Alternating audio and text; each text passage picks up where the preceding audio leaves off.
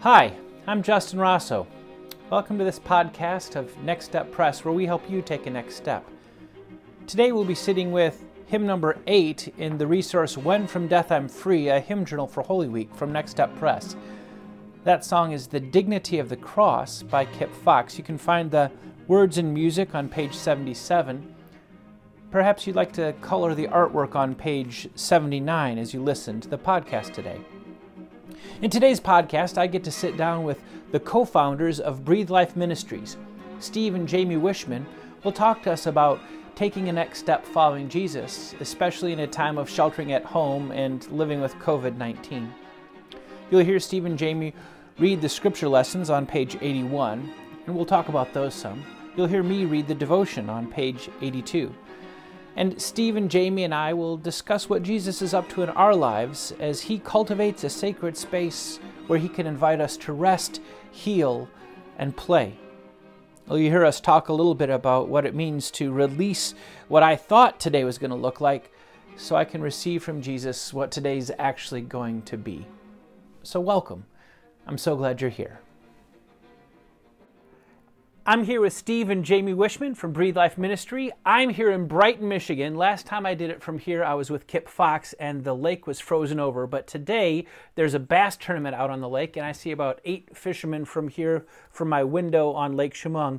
Steve and Jamie, where in the world are you guys today?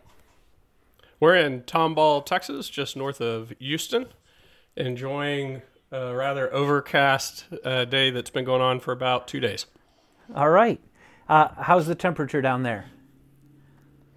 I'm wearing sweatpants, but it's probably like 60. Oh, a chilly 60 degrees. Okay, yes, thanks, definitely. Thanks, Jamie. I'm so glad to have you guys on the Next Step Press podcast. Thanks for joining us today. Let's begin with the word of prayer. Come, Holy Spirit, and open our hearts and our minds and our lives to what you would do in us today. Thank you for our friendship. Thank you for your word. Thank you for this chance, even in social isolation and distancing, to draw near to you and draw closer to each other by gathering around your word. Will you please give us exactly what you would have us take away today and shape us and mold us to be more like Jesus? Thank you for being with us. Amen. Amen. Matthew 13, verses 44 to 45. The kingdom of heaven is like treasure hidden in a field. When a man found it, he hid it again, and then in his joy went and sold all he had and bought that field. Again, the kingdom of heaven is like a merchant looking for fine pearls. When he found one of great value, he went away and sold everything he had and bought it. Hebrews 12, verses 1 and 2. Let us run with endurance the race that is set before us, looking to Jesus, the founder and perfecter of our faith, who, for the joy that was set before him, endured the cross, despising the shame, and is seated at the right hand of the throne of God. So hearing those two scripture verses kind of laid next to each other, is there anything that jumps out at either of you? For me, I remember seeing that or hearing that Matthew verse a lot of times growing up. And I don't know if it was just my own take on it or just the way I heard it talked about, but I remember mostly thinking that that was something that we do. That we are the one seeking a treasure, and when we find it, we sell everything. And that's part of following Jesus. So then being in this place where thinking that I'm the treasure, I'm the pearl of great price, that Jesus would give up everything for me is a new thought to me in recent years, and one that makes me feel very important. Yeah, it's almost surprising. I'm not sure I considered myself that valuable or worth that much. It's nice to know that he thinks of me that way. Awesome. Steve, anything that jumped out to you? Yeah, this is funny because I wasn't actually thinking of this before we started talking right now. But the being in quarantine the last week or so, after weeks of Jamie recovering from back surgery, so we were already not doing a lot of things. Listening to that first verse of Hebrews 12, let us run with endurance the race that is set before us. And as a student athlete, growing up, like that image always captured me. I loved the running stuff, the working hard stuff. And what I'm finding is the running of the race of faith and the enduring, the hardest parts for me to endure are the parts where I can't seem to picture what it is I'm supposed to be doing. And here it invites me to turn my eyes to Jesus and see what he's done. And so sometimes I think that, like right now, we're finding that the best thing that many of us can do is to like not do anything, like sit back and allow things to happen, and then that's the best we could do. And it's actually a good thing. And I think that for me has been an interesting one that always kind of sits at the root of the gospel of something that's been done for me. Yeah. And so that idea of what Jamie was saying of being of such great value to God, that at the heart of my value lies outside of me working hard. So sometimes running that enduring faith race looks the opposite of running and sweating. Yeah. No, that's really that's good. Weird. Yeah, that's. I mean, if you actually take those verses apart a little bit, run with endurance at looking to Jesus, and what did he do? Well, he's the one that authored, and he's the founder and the finisher of your faith. Yes. But you're supposed to somehow be running with endurance. I mean, there's a both and there. Is it Philippians 2? Work out your salvation with fear and trembling. Fear and trembling. For it is God who works in you both to will and to do that which is pleasing in his sight. You don't even get credit for wanting to. I mean, the wanting to comes from God, the doing comes from God. But you're supposed to also be actively engaged in working out your salvation. You know? And there's a day where I think, where I'll run again and my muscles will be tired. My faith muscles will be tired. Right now, my tired faith muscle is the one that's like trying to rest and working hard at that. I've been working hard at resting. Sabbath is a lot of work, man. Yeah. We actually took a Sabbath on Friday. It rained. It had been beautiful and sunshiny for, the first 5 or 6 days of quarantine. And I was so grateful for the Sabbath from resting so much, like enjoying all the sunshine and sitting in it and enjoying my family and trying so hard to enjoy everything. We needed a break from rest. So we took it. Isn't that crazy? Isn't that nuts? We can turn anything into a work or an effort. We got to really try hard to rest, and it becomes about us working hard at resting. And man. I'll admit that after that Sabbath day, I felt a recalibration in me. Like all the hard that I was trying before that, wasn't really doing as much good as I thought it was. So to lean back, surrender to the reality of the life I'm living today. Yeah. And allow God to accomplish his purposes in it without trying so hard. It's hard enough. Yeah. The burden of trying hard. That's why I think the core of this message in this song from Kip Fox is really beautiful and really important for us today. I'm going to turn the page, and now I'm on page 82 of the hymn journal, and I'm going to just share this devotion the way it's written. It's called Holy for Us, like holy as in completely. Holy, he's that too, but this is the completely holy for us. Look again at the treasure in the field and the pearl of great price. In both cases, the one who discovers the item of value is willing to sell absolutely everything. That's how much the treasure and the pearl are worth. Jesus even goes out of his way to mention the joy that comes from selling everything you have if you know it will buy you something of even greater value. Everything I own, for that one pearl, for that one treasure, gladly, with joy. If you ever have cause to question your own value, if you ever feel like you have no worth, if your sin or failure or shame ever makes your life seem like a total waste, check your price tag. Because your price tag reads, the very life of the Son of God. Jesus read that price tag and considered eternity with you and eternity without you. And then with tears of joy, Jesus sold everything he had so he could afford to buy you. You were the joy set before Jesus that led him to endure the cross and even scorn its shame. The cross, for that one pearl, for that one treasure, gladly, with joy.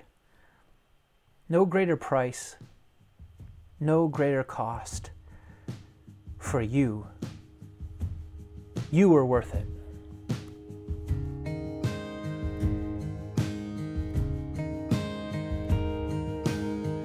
Our greatest gifts we bring in vain. Our sacrifice is not enough. There is a debt your love has paid. You left your throne from above. You gave yourself wholly for us, and we give our praise wholly to you, Jesus. No greater price, no greater cost. How high the dignity of the cross.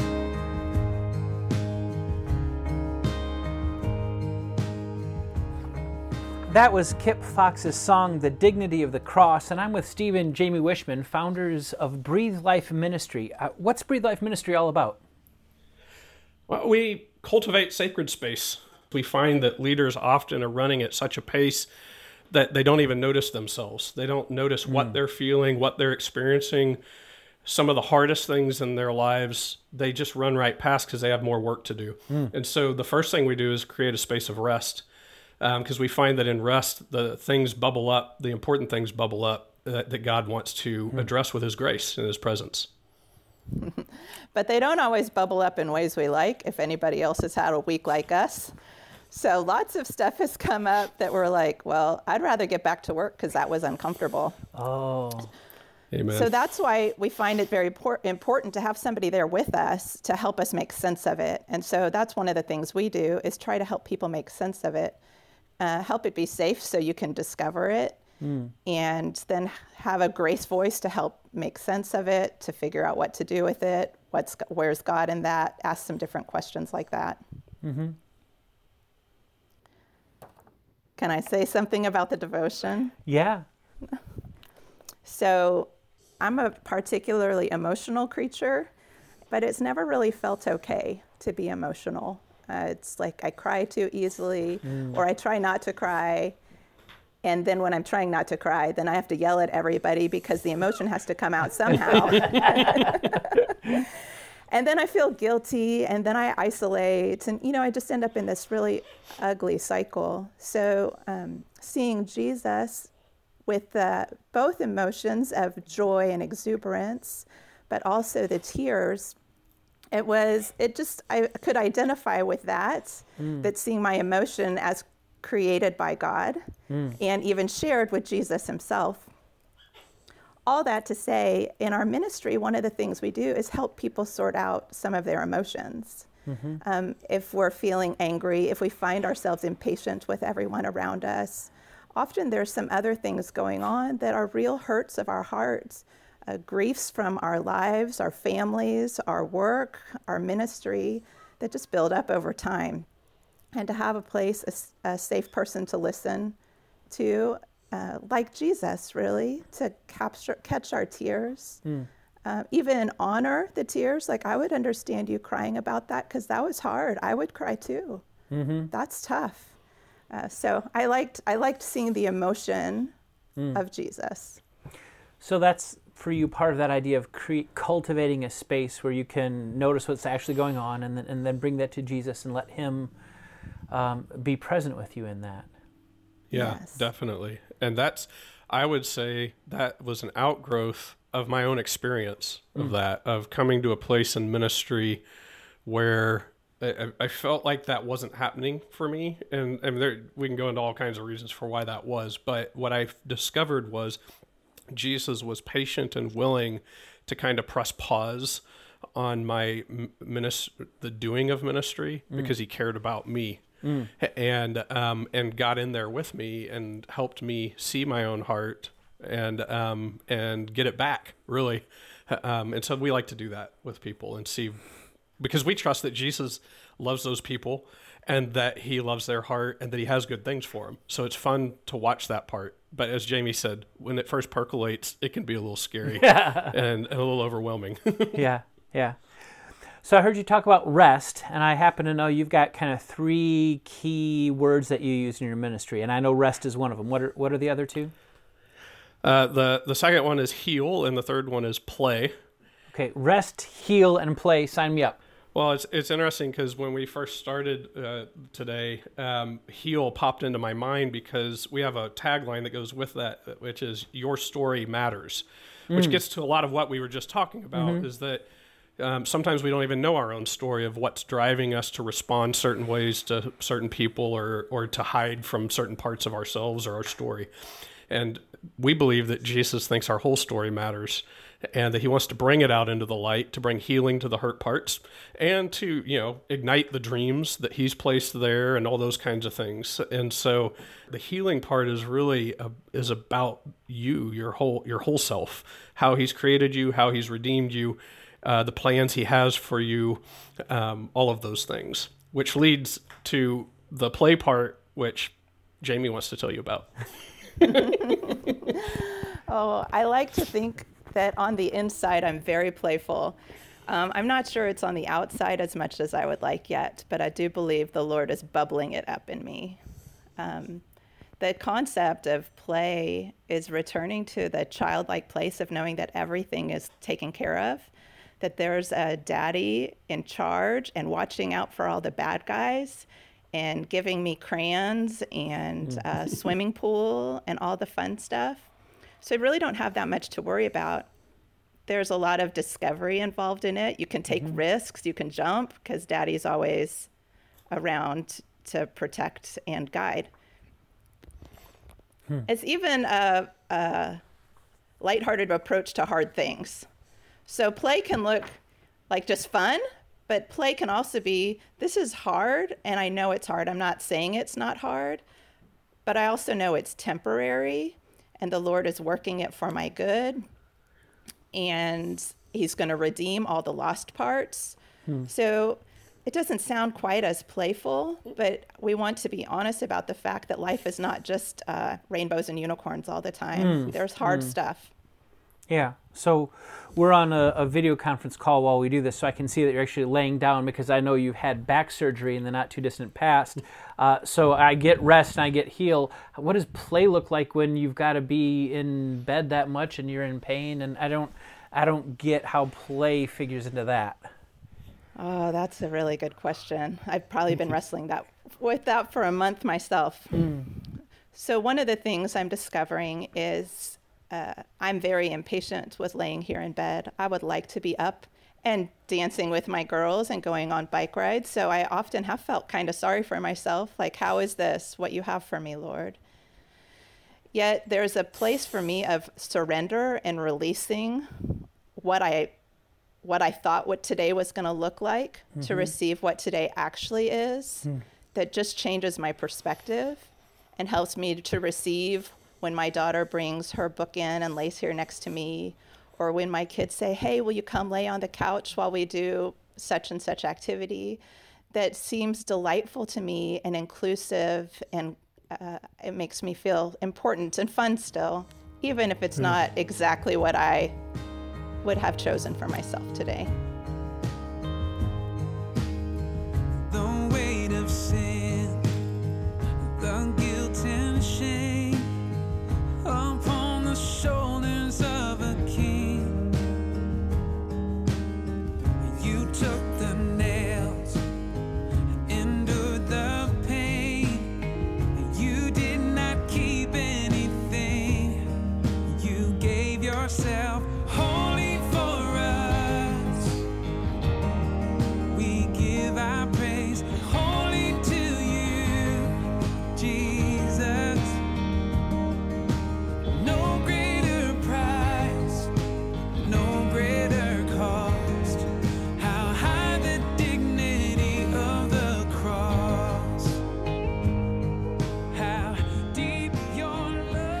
I love that idea of letting go of the day you expected to receive the day that you've been given. And I like that idea of noticing yourself and what you're feeling and what you're experiencing, even your own emotions. I think that's something that, Steve, I think you mentioned, we tend to get so busy that we don't notice what we're feeling, and often we're more comfortable that way. We'd rather be busy, too busy to notice what we're feeling. Yeah.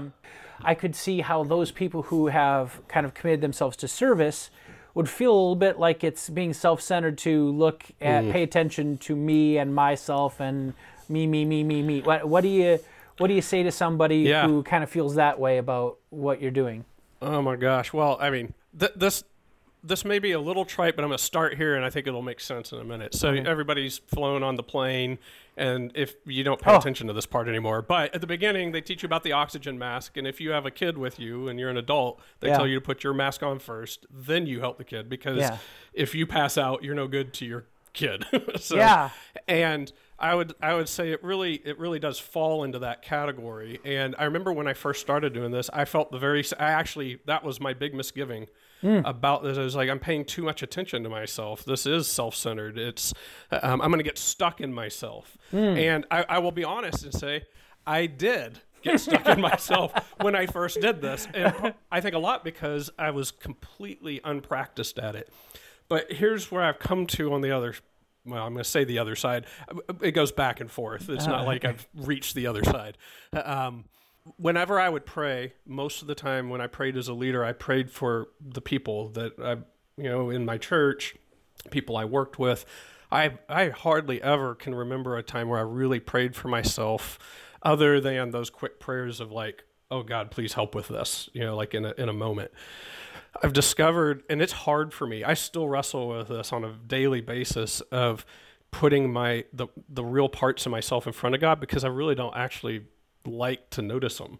And some of them are sinful things, but some of them are just things where I'm hurt, and I'm like, I just don't want to live there. I'd want to live happy. But I'm finding that when I do that, He is faithful in those. When I really do bring them to Him, He is faithful to heal wounds, to take my grief. I get more creative when that's happened. And one of the first people who helped me understand that, there's a couple of guys who they work with Fortune 500 CEOs and stuff like that. And they said the number one thing they found that holds back these leaders of these massive billion-dollar, million-dollar companies is they don't know how to grieve well. And I was shocked. I was like, what? I want to know more. And they said they move right past it. They just add more work. And that's when I discovered that's what I do. That was my two ways of solving my own personal heart problems was work harder. So, get accolades for working hard and do good work.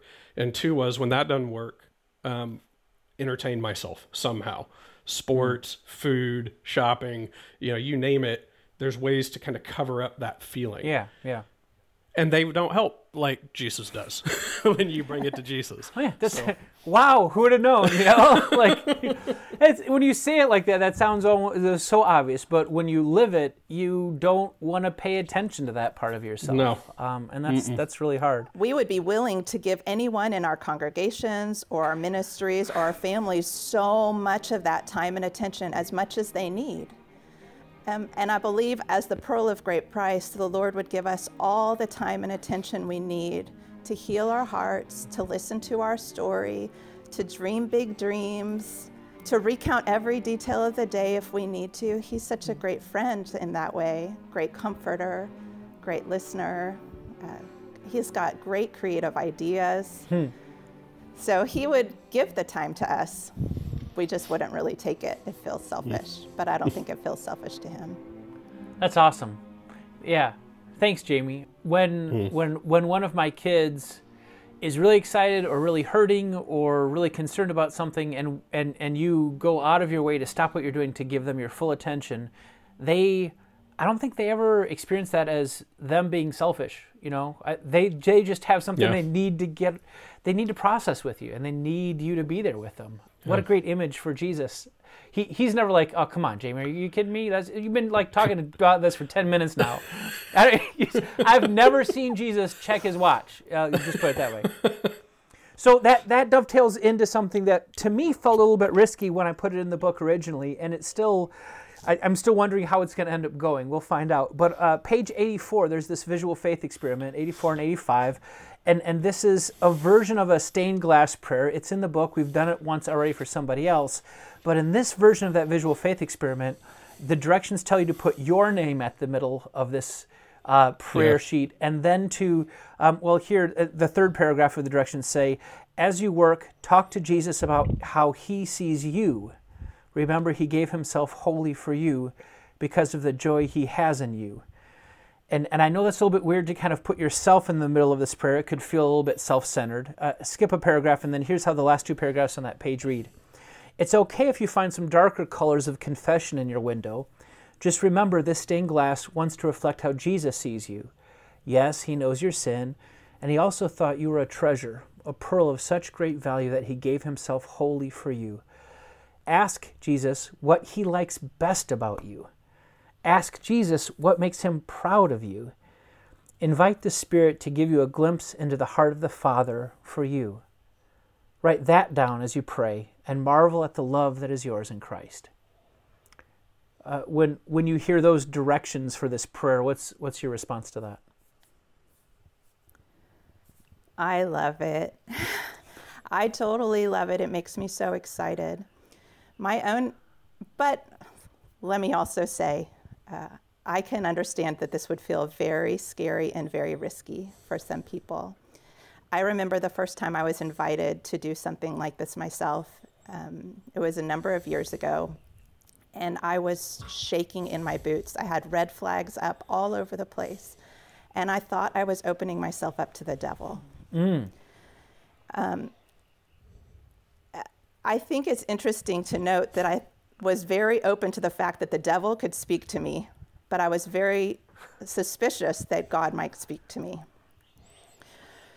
So I would just like to tell anybody who's kind of nervous about this, like, I get you and I understand. And now numerous years into it, I would ask you to take the risk.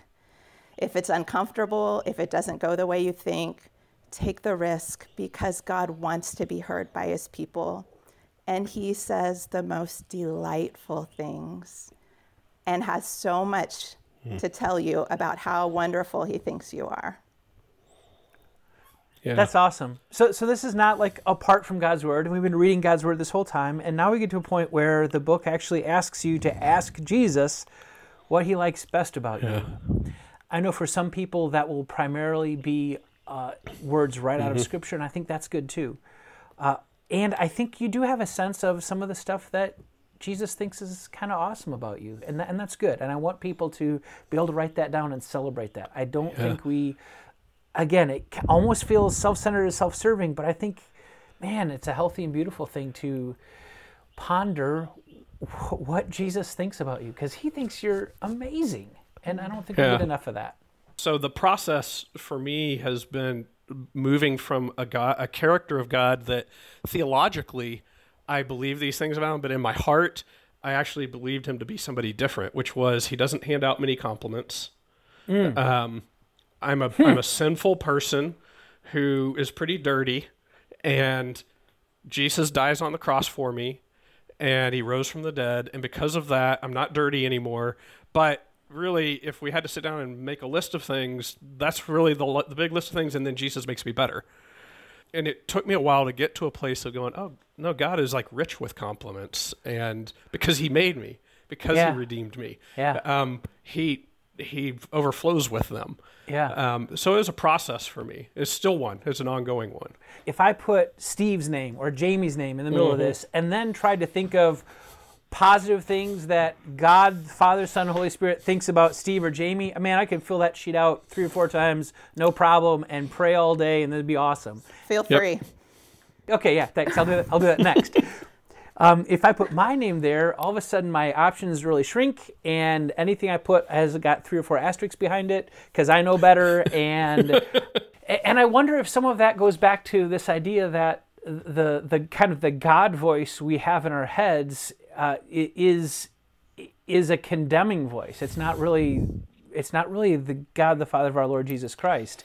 It's this kind of moral authority who is always telling us we should shape up a little bit. It's kind of that bug zapper God that you got on your shoulder. And to be able to say, the voice I have in my head, I don't want it to be that moral authority God that's always telling me what I'm doing wrong. I want actually the Spirit of Jesus to be able to tell me what a delight I am in his eyes, as a forgiven child, as redeemed, as someone who's already been made a part of the new creation ahead of time. I like to say Jesus thinks you're awesome. But the reason I say it that almost nonchalantly is because we know deep theological truths about Jesus loving me and dying on the cross. Yes. We sometimes forget that he just likes you. He likes hanging out with you. He likes spending time with you. He likes to hear what's going on in your life. So this page 85, if you're listening along at home and you haven't done it yet, go for it. And if you tried it and it was an abject failure, that's okay. Try it again. And if it still didn't work, try putting someone else's name in the middle and do it first. And then try your name next and see if you get anything out of it. And if you don't, it's okay. No pressure, no stress. Jesus still thinks you're awesome. You could also put your name in the middle and pretend you're one of your friends. Think Oh, of what I like your that friends too. would say about you. I was just going to say that we've actually done some stuff like that. Like when one of us is really struggling with our own identity, and we'll say, what would you tell your friend who, if they were going through the exact same thing you're going through right now, and all of a sudden you're like, oh gosh, I would tell them this and this and this, and all of a sudden that moral authority God that you're like, oh, I would not tell them what's going on in my head right now if I knew they were in the same situation as me. Yeah. So I would be sometimes that kinder. helps. Yeah. I'd be kinder with almost anybody. I'm willing to give grace to anybody, but probably not me, but anybody else really needs grace. Yes. How deep your love, how wide your arms, how great the wonders of what you've done. How deep your love, how wide your arms, how great the wonders of what you've done. You gave yourself wholly for us. We give our praise wholly to you, Jesus. No greater price, no greater cost. How high the dignity of the cross. You gave yourself wholly for us. And we give our praise wholly to you, Jesus. No greater price, no greater cost. How high the dignity of the cross. How high the dignity of the cross.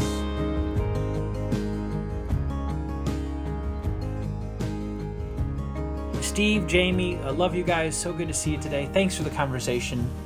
Before we're done, is there anything that comes out of this conversation, either in your ministry or your personal life? Is there a next step you see Jesus inviting you into today? I already knew that this time period, God had already invited us to just kind of be waiting to see how Jamie would respond to surgery.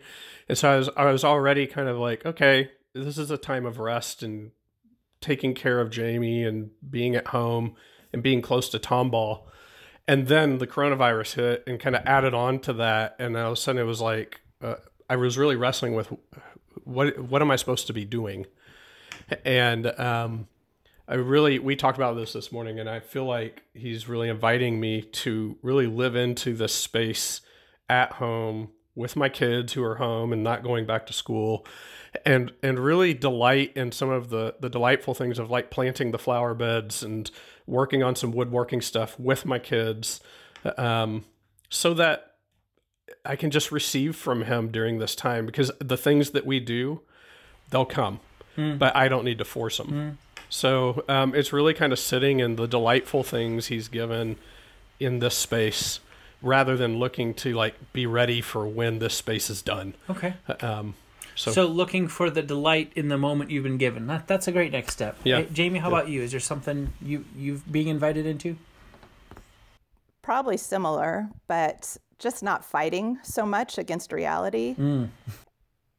This is the day I've been given.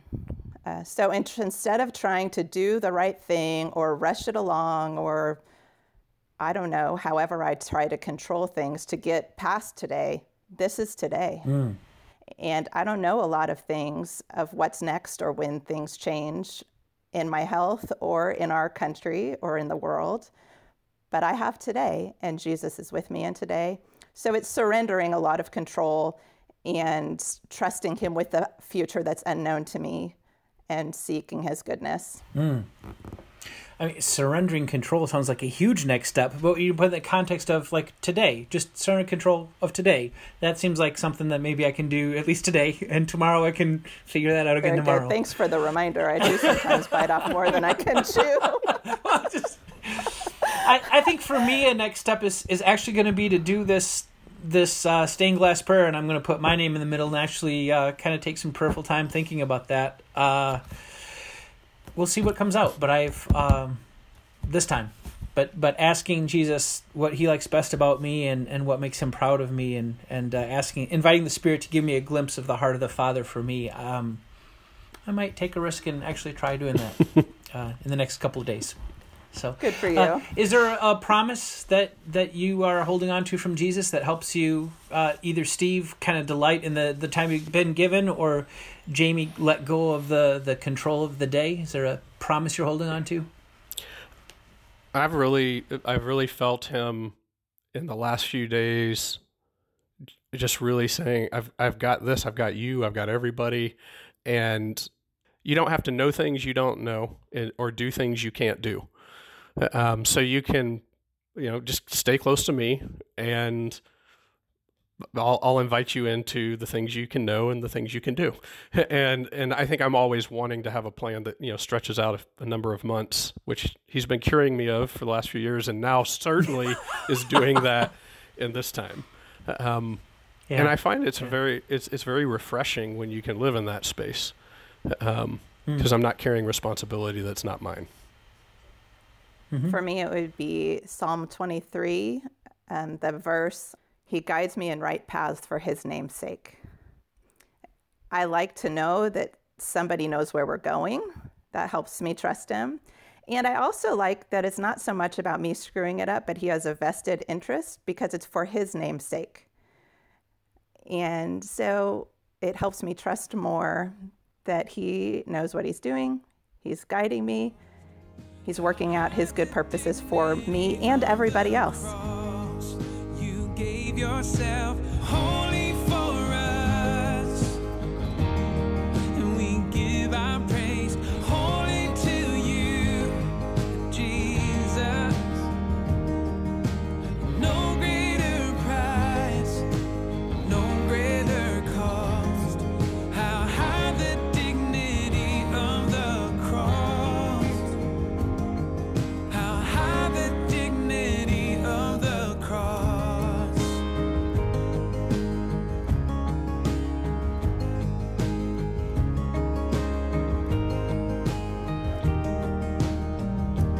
That was Kip Fox's song, "The Dignity of the Cross."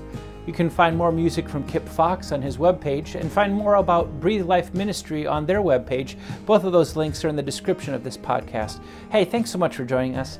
What a crazy time we're living in, and yet the fact that we can gather together around God's Word is a real comfort. As you leave today, remember that Jesus values you. Jesus thinks you're awesome. He enjoys spending time with you, even if it's time that doesn't look like it normally does. Thanks for joining us this week, and we'll see you next time here at Next Step Press.